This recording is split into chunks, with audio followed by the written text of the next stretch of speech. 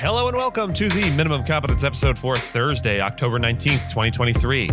I'm your host for today, Andrew Leahy, a tax and technology attorney from New Jersey. In today's episode, we have the MLB Players Association filing an Amicus brief supporting an end to the MLB Antitrust Exemption. H-1B visa changes inbound. Bankruptcy judge resignation leads to 3,500 case reassignments. And Eastman offers excuses. Let's become like a fine mist and travel from room to room by slipping under the doors. And also read today's legal news. On this day in legal history, October 19th, 1765, the Stamp Act Congress convened in New York City, adopting resolutions that played a crucial role in shaping American constitutional theory and paving the way for the American Revolution. The Congress, comprised of delegates from 9 American colonies, was formed as a united response to the Stamp Act of 1765. The act had imposed internal taxes on a wide range of legal and commercial documents, as well as other printed materials. Ostensibly, the tax aimed to cover the expenses for British troops stationed in the American colonies following the French and Indian War. However, the colonists argued that not only had they already paid their share of war expenses, but the tax also seemed more like a form of British patronage for surplus military officers. The Stamp Act ignited widespread animosity among the colonists, who saw it as a violation of their rights as Englishmen.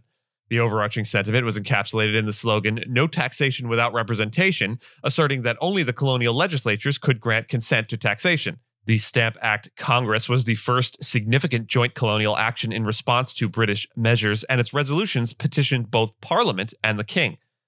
Debate over representation also flared up in the British Parliament. One argument claimed that the American colonists were virtually represented, just like the majority of Britons who didn't own property and couldn't vote.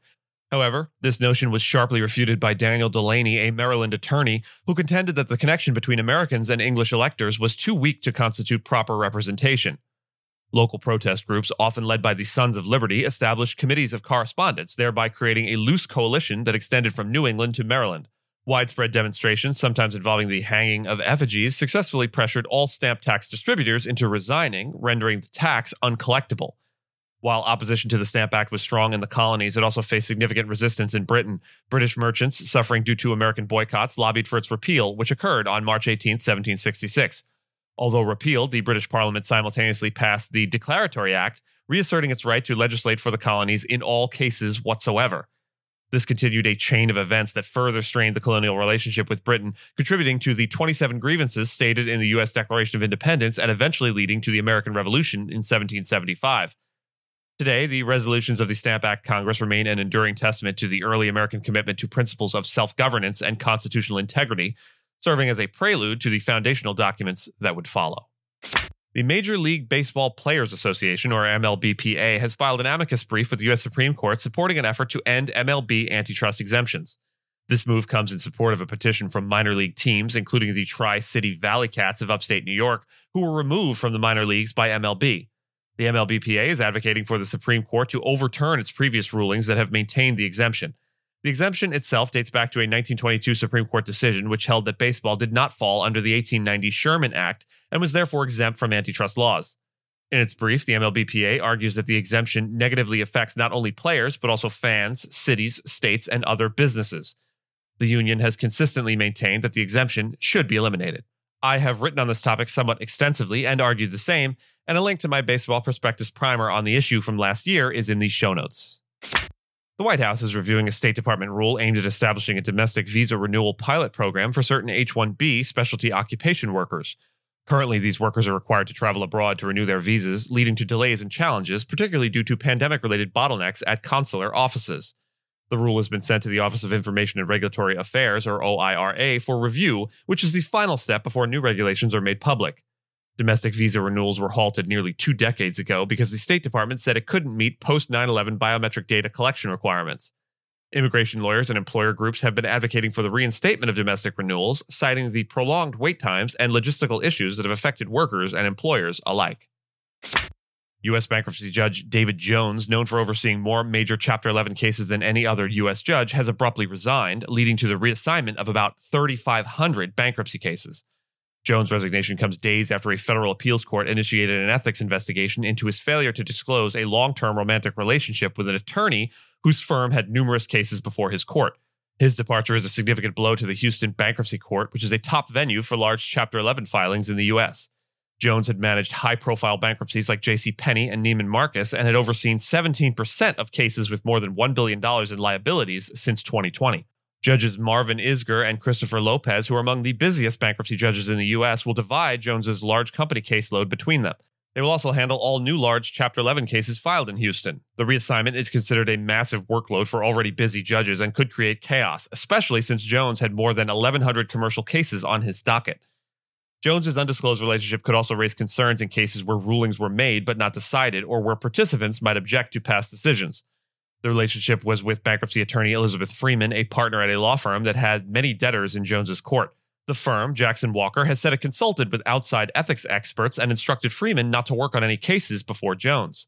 The situation has also prompted scrutiny of Houston's practice of directing all complex Chapter 11 cases to just 2 judges, a practice some say invites forum shopping and undermines public confidences in the U.S. bankruptcy system.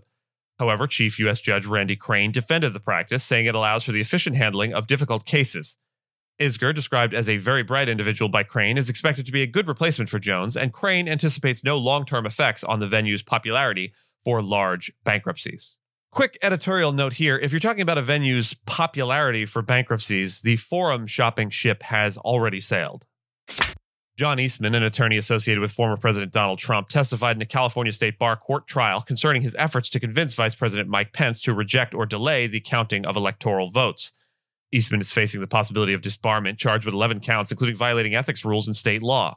He stated that had he known Pence had already decided not to follow his advice, he would not have pursued meetings and discussions on the issue.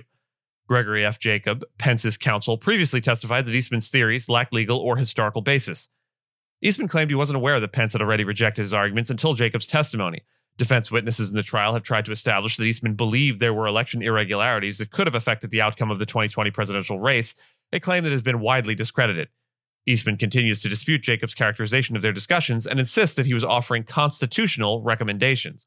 Eastman, along with some scholars, and I'm putting sarcastic air quotes around that term, argues that the Electoral Count Act is unconstitutional and that the vice president, as president of the Senate, should have an active role in counting electoral votes. No court has yet ruled on the constitutionality of the Electoral Count Act. The judge, Yvette Rowland, has 90 days to issue a recommendation after the close of oral arguments, which can be appealed. The final decision on Eastman's discipline, including potential disbarment, will be made by the California Supreme Court. The trial is set to continue at least through October 20th, with additional trial dates likely. And with that, I thank you so much for listening to Minimum Competence, your daily news podcast for lawyers. If you're looking for more than Minimum Competence, links to further reading on all the topics touched on today are in the show notes. If you have any questions or story suggestions, you can find us on Mastodon on the esq.social instance. I'm at Andrew, and my co-host Gina is at Gina. The views, thoughts, and opinions expressed in this podcast are those of the host and do not represent those of any organization we may be affiliated with. Nothing here should be construed as legal advice because, gosh, it's not legal advice. Reviews go a long way towards helping your listeners to find our show. If you have a moment, you can leave a rating or review on your podcast player. We'd appreciate it. And if you know someone that might be interested in a story we cover, consider sending them the episode. Minimum Competence is available at minimumcomp.com and wherever you get your finely crafted podcasts. If you haven't checked out the website in a while, give it a look. There are complete transcripts and resources for each episode and its corresponding segments, as well as an opportunity to receive new episodes in email newsletter form, should that be your jam. All of the links to stories we cover will also be available on links.esq.social, which is our link aggregator in the Fediverse. We'll see you back here tomorrow, and until then, remember, never let your fear of striking out keep you from swinging the bat. This is doubly true if you aren't playing baseball and you're using the bat for something else.